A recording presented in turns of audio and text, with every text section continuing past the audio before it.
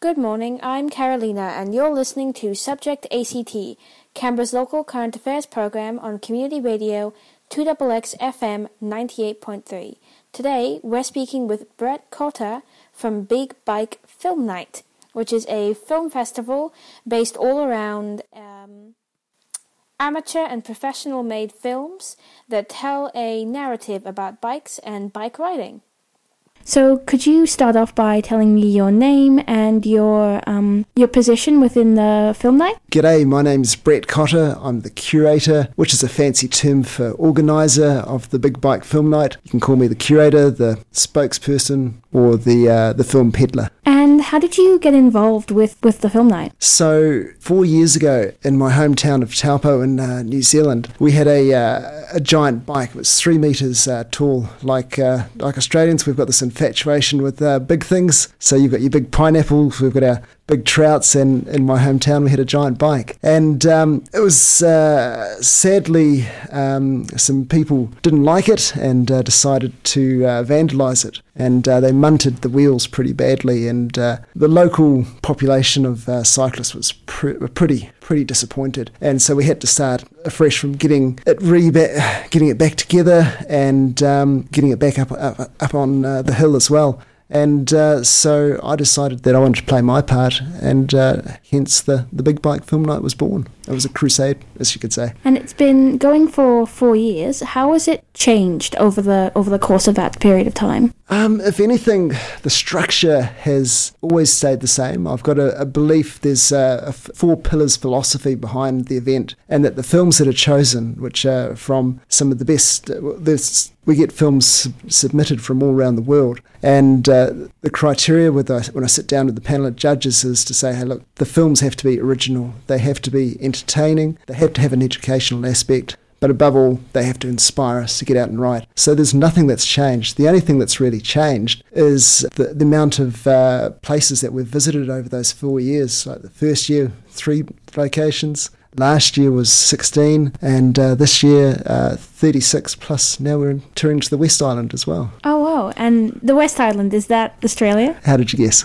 I think it's really interesting because you say that New Zealand is the centre and then Australia just kind of off to the side. In reality, Australians think of New Zealand in a very different light. Yeah, I know. It's just sort of like North Island, South Island. Oh, we can't go east, let's go west. And I saw on your website as well you were celebrating the 200th anniversary of the Vandras hobby horse? Yeah, so it's amazing to think that 200 years ago, the first bicycle was ever invented. And it's sort of, when you look at sort of the evolution of cycling over 200 years and what's actually happened with where people are riding, what they're riding, when they're riding, it's pretty incredible to sort of see where that's gone and where it can actually go to the future as well. And I see that you on your website as well, you had 2 parts to the festival, to the film night. So you have the bike night and you also have City Chic, which is featured more about women in cycling. Could you tell me a little bit about that? Yes, certainly.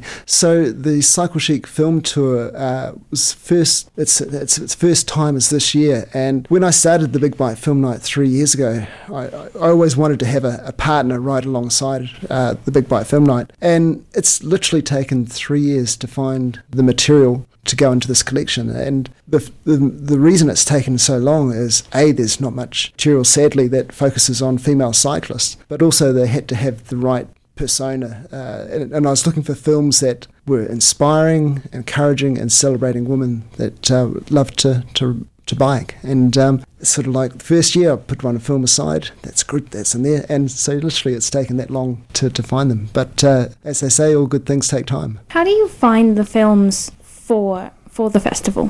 Through a variety of different channels. I have a portal where people can actually submit films directly to me, and you'd be surprised how many people actually do that, because there's filmmakers out there in the world, and they'll submit them to film festivals such as the Banff Film Festival, which is arguably the world's largest outdoor and adventure film festival. And then there'll be other sort of film festivals based in Europe or North America, and they Google sort of Australia and Australasia, and my one comes up as the go-to sort of one. I also sort of look at other festivals and see what's been played, and I've got a good bunch of friends out there who love watching videos on YouTube and things like that as well, so sometimes that sort of comes to the fore as well. So it's a bit of a mix of people submitting their work and also you seeking out people and going, I loved your film in this or in this YouTube video. Very much. Can I? Yep, very much so. Have you ever had a video submitted where it was just completely inappropriate? Yeah. Last year, sort of, there was this portal where you could actually seek submissions, and we had over 100 films that were submitted. I think I rejected about 95 of those. They weren't the kind of material that I was looking for. They weren't fictional, they were sort of more non-fictional and things like this, and they didn't have a story, and that's so pivotal. That's what we're looking for. We're looking for. It's really important for me to be genuine, to be honest, and to have stories that really people can relate to. And so, yeah, they were put to the side. So does it have to be like completely fictional, or can it be like autobiographical? It can be autobiographical as well as fictional, but mainly it's fictional that we look for. We do find some films have there's one film that I know put into the collection this year which is totally ludicrous, but it's brilliant, and that's goes into that entertaining sort of spectrum that we look for. Speaking of some of the films you already have in the film night, what are some of the highlights, like your personal favourites? Oh, look, one of them is actually called Matthias Dandois at Home, and he's a BMX freestyler. And if you think of BMX, it's a quite sort of left field type of sport. BMX freestyle is like watching someone tango with a bike, and it's incredible. It really is. It makes you speechless. And I showed this to my 9-year-old daughter, and she said, "Dad, that's impossible." And it just resonated with me because so many people are just gasping when they see what he does, and it's just mesmerising. That sounds fantastic. And back to your website as well, because I had a pretty good look at it. Yes. I understand you're showing a longer form documentary as well. That's right. Called Muscle and Dreams, and that to me is my favourite. It's a classic New Zealand story of overcoming adversity, and it's all about blood, sweat and tears, and just commitment to doing something, even if it takes 7 years of people's lives. And I've ridden part of the trail, and to sort of it's all about the construction of the Old Ghost Road at the west coast of the South Island. And what it's done is actually sort of back in the 1860s, 1870s, New Zealand had its gold rush, like you guys here with Bendigo and Ballarat. And so there was this boom on the west coast, and we had 2 gold mining towns that were separated by a range, and the pioneers in those days sort of said, well, let's link them up. And so they started from each end, and quickly actually the gold ran out, and quickly the money to fund it ran out, so it got abandoned. And 10 years ago the map resurfaced of this old dray trails, and people went out and had a look to see where it finished and what they could do, and left them sort of the basis for connecting up and doing this Old Ghost Road. And what you find is that there's been sort of 2 elements that are pivotal to this. You've got your volunteers who've been out there working. It's almost like classic Disneyland, sort of going out there with your pick and knocking rocks off, because the land is just so precious out there. And then you've also had sort of the involvement of the New Zealand Cycle Trail Trust, which now we have 22 fantastic assets around New Zealand of these wonderful cycle trails, which are just fantastic. Sorry, I've never heard of the New Zealand Cycle Trail Trust. So it's just people is it like government-led or volunteer? Yeah, it's a government initiative that came out of the 2009 after the global financial crisis. New Zealand government of the day sort of said, look, what initiatives can we put together that will actually rejuvenate the local economies, and also, more importantly, sort of some of the heartland of New Zealand, sort of those small economies. And what was actually motivated, first of all, was actually to have a cycle trail go the length of New Zealand. But then it actually got looked at more detail, and they said, well, let's actually look at different trails. And so 22 trails were actually established, and the New Zealand government actually put up $50 million, and local governments as well put up a significant amount, and now we've got these jewels. I don't know much about bike culture personally. I don't actually know how to cycle. Yeah. That's a terrible confession to make. But how important do you think bike culture is in New Zealand and in Australia? Oh, it's really interesting because I've grown up with cycling, and there's always been, there's actually two things in my life that's a constant: a bike and a twin brother. And so we've had our choppers, we've done our rally 10 speeds, we've done milk runs and paper runs with our bikes, and then sort of commuting, and then sort of into the mountain biking side, and then sort of bike touring. So New Zealand is really, I think, sort of like Australia, we had a massive boom within the car culture, and so it's actually dominated our landscape. And so there's actually a real push by New Zealand local governments to get more bike-friendly areas, and that means that it gets people off the road, which means that there's less congestion. And when I was in Melbourne a couple of months ago, I just couldn't believe the amount of people cycling around. And I know Canberra's got the reputation of being the cycling capital of Australia as well. And yeah, I think you guys are sort of leading us quite comfortably in that side of things. So yeah, well done. Thank you. I mean, I can't take any credit for it, but I will anyway. Paris the other day actually had a full day where there were no cars allowed in the centre of the city, and everyone had to walk or cycle or skateboard or whatever. Is that something that you'd like to see in Australia or New Zealand? Well, we both have those sort of, ultimately, yes, I'd love to see that, but it is about the culture of education and the benefits. I know next week Australia's got its Ride to Work Day. New Zealand, we had ours in the summertime, and yeah, it's just, to me, sort of the best way to sort of share a passion, and when you get your families involved. And what you're actually finding is that there's a lot of resources actually into teaching children and younger people to ride their bikes, and what that's doing is actually getting parents riding with their bikes as well. So it's actually becoming more family orientated. And what do you think is the biggest hurdle for more people to actually cycle to work or to see their bike as their first mode of transportation? In New Zealand, and probably the same here as in Australia, I'd say safety. And creating safe corridors that allow people to move, as well as pedestrians in areas that aren't inhibited by traffic. Yeah, I think the ACT a little while ago instigated they're trying out a new law where any car, when they come up to a bike, has to give a gap of 1.5 meters. Do you think that kind of policy works, or do you think it's impractical? It is one of those elements that sometimes you, as a car driver, you have to look in terms of what part of the road you're on, and sometimes these roads are narrow, and especially in New Zealand, and windy.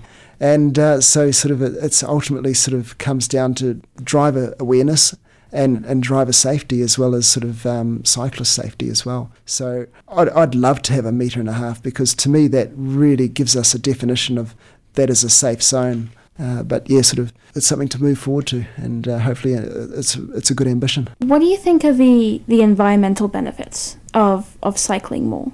Oh, look, it's to me there's so many. It's getting outdoors. It's that exercise, which sort of, it's not really exercise, but it is exercise. Riding to work can be pretty easy. It's one of those things that when you're on your bike, you're concentrating on riding a bike. You're not thinking about other things, and so it gives you that freedom, and I describe it as a freedom machine. And I think that's sort of one of the best benefits, is that you get that sort of real surge of excitement, a surge of enjoyment at the same time. Yeah, I saw a survey in regards to Ride to Work Week next week, where they did a survey in Melbourne where they they surveyed 4,500 people about their emotions catching different forms of transport. And people were happiest when they were cycling, and they had because I feel like you have a degree more freedom. Yeah. Because if you're catching public transportation, like I do, you have to rely on when the bus is going to be, or when the train, or light rail, or whatever. And in your car, if it's like congested and you're stuck in one place, but in a bike, you don't have to worry about parking as much. You don't have to worry about is it going to fit into this space, because it's small. I remember someone saying they smile on their bikes, and you get all these people in cars looking at him going, why is he smiling? Yeah, you look at how many people are in a car snarled up with traffic. They're not smiling. You've got that freedom. So yeah, sort of it does make a big difference being able to get out there and sort of enjoy it. If I could just ask you a couple more questions specifically about the film night. I was having a little bit more of a look at the City Chic section, because I'm quite motivated. I'm quite interested in cycling as a method of freedom for women. It's often credited as one of the big movements that allowed women to be more active and more independent in the 1800s. How do you think that's something that's still happening? I do, but I think it's one of those things that you need every bit of encouragement to get people out there and ride, and whether it's a male or a female, I think sort of the more we can do in terms of educating people how to fix their bikes, how to ride their bikes, and where to ride them so that they can enjoy them is important. The things that is actually probably sparking a new revolution in New Zealand, I don't know about here, but e-bikes. And e-bikes have so much benefits, because what you're actually seeing is people traditionally used to have a couple who would go out riding, and the husband would be 3 miles up the road, and his wife would be slogging it out at the back, and then turning up all sort of hot and flustered and bothered, and and really sort of over it. And e-bikes is the equalizer. It now gives people the ability to actually keep up with those other people, so that they can actually enjoy it. Sorry, what exactly is an e-bike?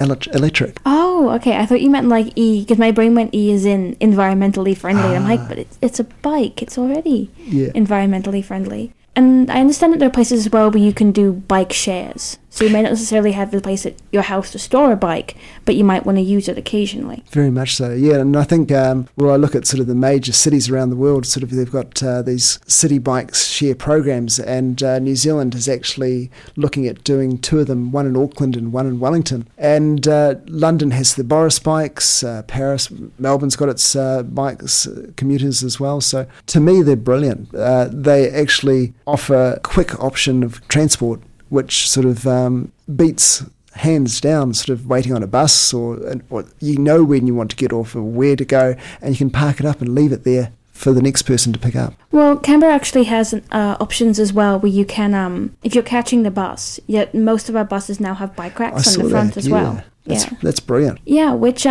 is always something that I think bridges that gap between I'd like to go cycling to this trail, but I don't want to cycle to this trail, but I don't want to transport my bike in my car. So it's like kind of a natural conclusion. Yeah, and I think that's very smart on the council's part to actually sort of offer those services. Because it's encouraging people to get out there, and again removing those barriers. And in terms of removing those barriers, what kind of feedback have you gotten from people from your film nights? To me, sort of the emotions that I see are just that sheer joy. And it's like watching people coming out of a candy store. They've got this smile on their face, and it's just like, I was not expecting that. That was so much more than what I was expecting. And it's that whole level of expectations, and just being able to show people just the power that a bike actually has, and what you can actually do with it. And it's that at the heart of the collections is it's real people, and we love to connect with real people, and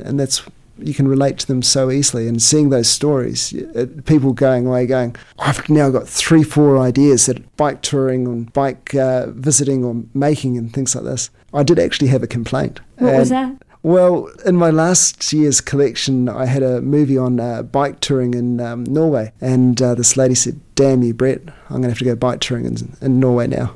Oh, damn you, it's going to cost a lot of money to get out there. Gas you.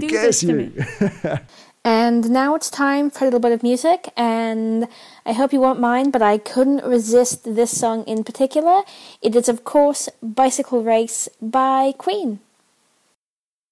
Bicycle, bicycle, bicycle. I want to ride my bicycle, bicycle, bicycle. I want to ride my bicycle. I want to ride my bike. I want to ride my bicycle.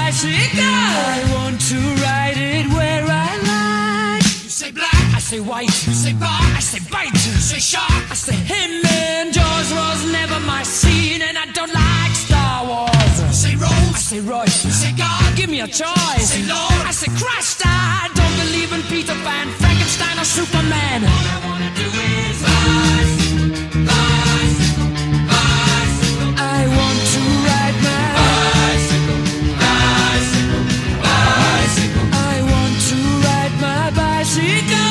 I want to ride my bike. I want to ride my bicycle. I want to ride my bicycle. Races are coming your way, so forget all your duties. Oh yeah. Rock bottom girls, they'll be riding today, so look out for those beauties. Oh yeah. On your marks, get set, go.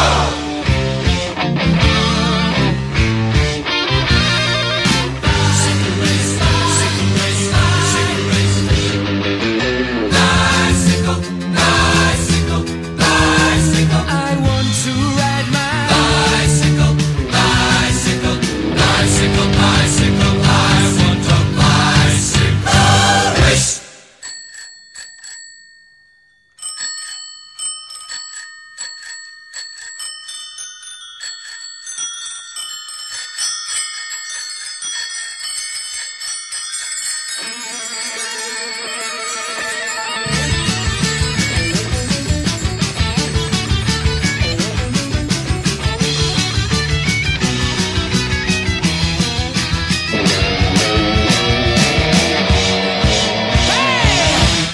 You say Coke, I say Kane. You say John, I say Wayne. Hot dog, I say Cooler Man. I don't want to be the president of America.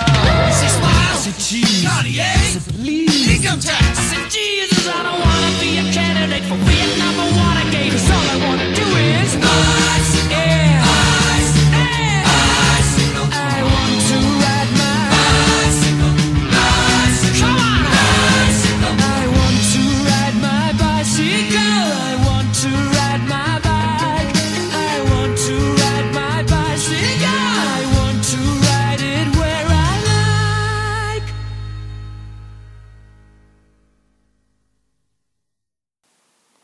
And that was Bicycle Race by Queen. And you're listening to 2XX FM 98.3. The program is Subject ACT, Canberra's local current affairs program where we explore issues from a curious and informed perspective. Today, we're speaking with Brett Cotter, who is the curator and founder of Big Bike Film Night. And speaking about human connection, other than physically submitting a film or attending the night, is there any way people can get involved? Make a film. And I've actually got a couple of people back in New Zealand who have come along to the film nights and gone, oh my goodness, we need to do a film. So I've got a guy who's got a Recumbrant, which is a fascinating bike. It's where you're actually lying down in all the works. I've seen those. Yeah, and so he's him and a couple of friends have bought some GoPros and are sort of actually looking at making a film.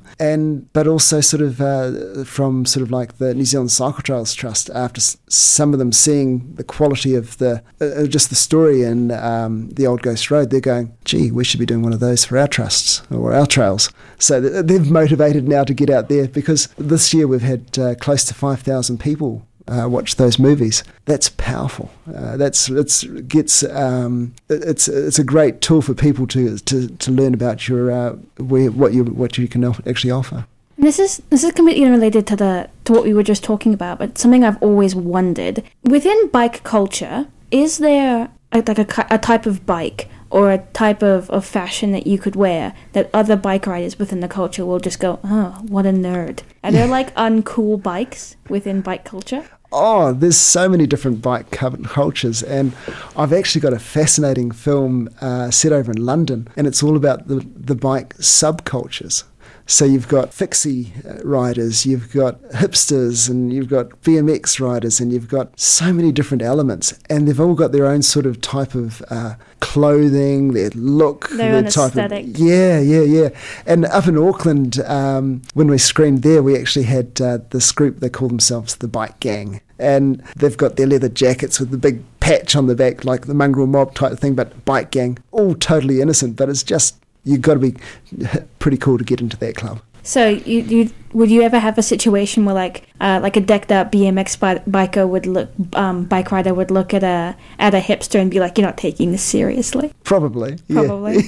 But I think that the great thing with the Big Bike Film Night is it's a unifying factor. You've got BMX riders sitting beside unicyclists, beside single beside fixed bikes, beside mountain bikes, beside roadies, and they're all enjoying it. And it's that community that really brings it together, that sense of the love of cycling, which really sort of sows it. It's at the hub and the core of it. I love how diplomatic you're being. Like, you don't want to like single out one group as being like, these are the group. Like, I feel like every group as well has people who are like, they take it very, very seriously. Yeah. And then they're like, oh, filthy casuals. Oh, exactly. And it's funny because yesterday on Facebook, I did a picture, and it was a good picture, and someone said, I don't know if we're hip enough to go to this film festival. And I just wrote back, mate, we're a refuge. We're a shelter for all bike riders, so don't worry about that. And speaking as someone who doesn't know how to ride a bike, what advice would you give me and anyone else who's listening for how to learn or how to get into that culture? Yeah, find someone who can help you, sort of, and that's the thing, sort of like a lot of, if you've got a brother or a sister or a mum and dad, it's just a wonderful connector to actually have someone there helping you, and it creates a memory as well. Like I remember that day when my daughter rode her bike for the first time, and we basically target practice. Said, come and ride over me, and she's like, oh, okay, and she got it, but after that it was just, it's in my memory for now. But take it slow. It's one of those things that can take a bit of time to learn how to balance. But once you've got it, as they say, it's as easy as pie. And I might just finish this off with one more question. That's just, where would you like to see the future of the festival? Yeah, good question. Very good question. I think to me, at the heart of it is it's always going to the towns or the regions or the cities and being present. And so that really defines how far and how many places I can go, because ultimately sort of I would like to be as part of the experience, to share that sort of enthusiasm. So to me it's New Zealand and Australia. I did actually have an inquiry from Czechoslovakia, so who knows? But I'm on that mantra, take it slow and build it as it comes. It's from going from 3 events to 16 up to 46 in 3 years is pretty much a snowball effect. But it has to be manageable, and it has to be authentic, and it has to be genuine, and those are at the core of it. So I'm not trying to be big, giant. It's probably this is little is big, and that's at the core of it. It's always showing just that genuine enthusiasm. So it'll grow, but at its own sort of pace. Its own pace. Yeah. Cool. Well, I think that's about it. And that concludes our discussion with Brett. Join us each weekday, 8 a.m. to 9 a.m. on 2XX FM's 98.3 Subject ACT. You can stream us live at 2xxfm.org.au/listen. Or catch up on all our podcast episodes at soundcloud.com/subjectact, or stay in touch via Facebook and Twitter.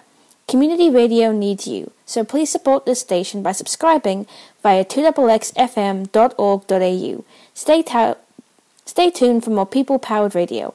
I'm Carolina. Have a great day.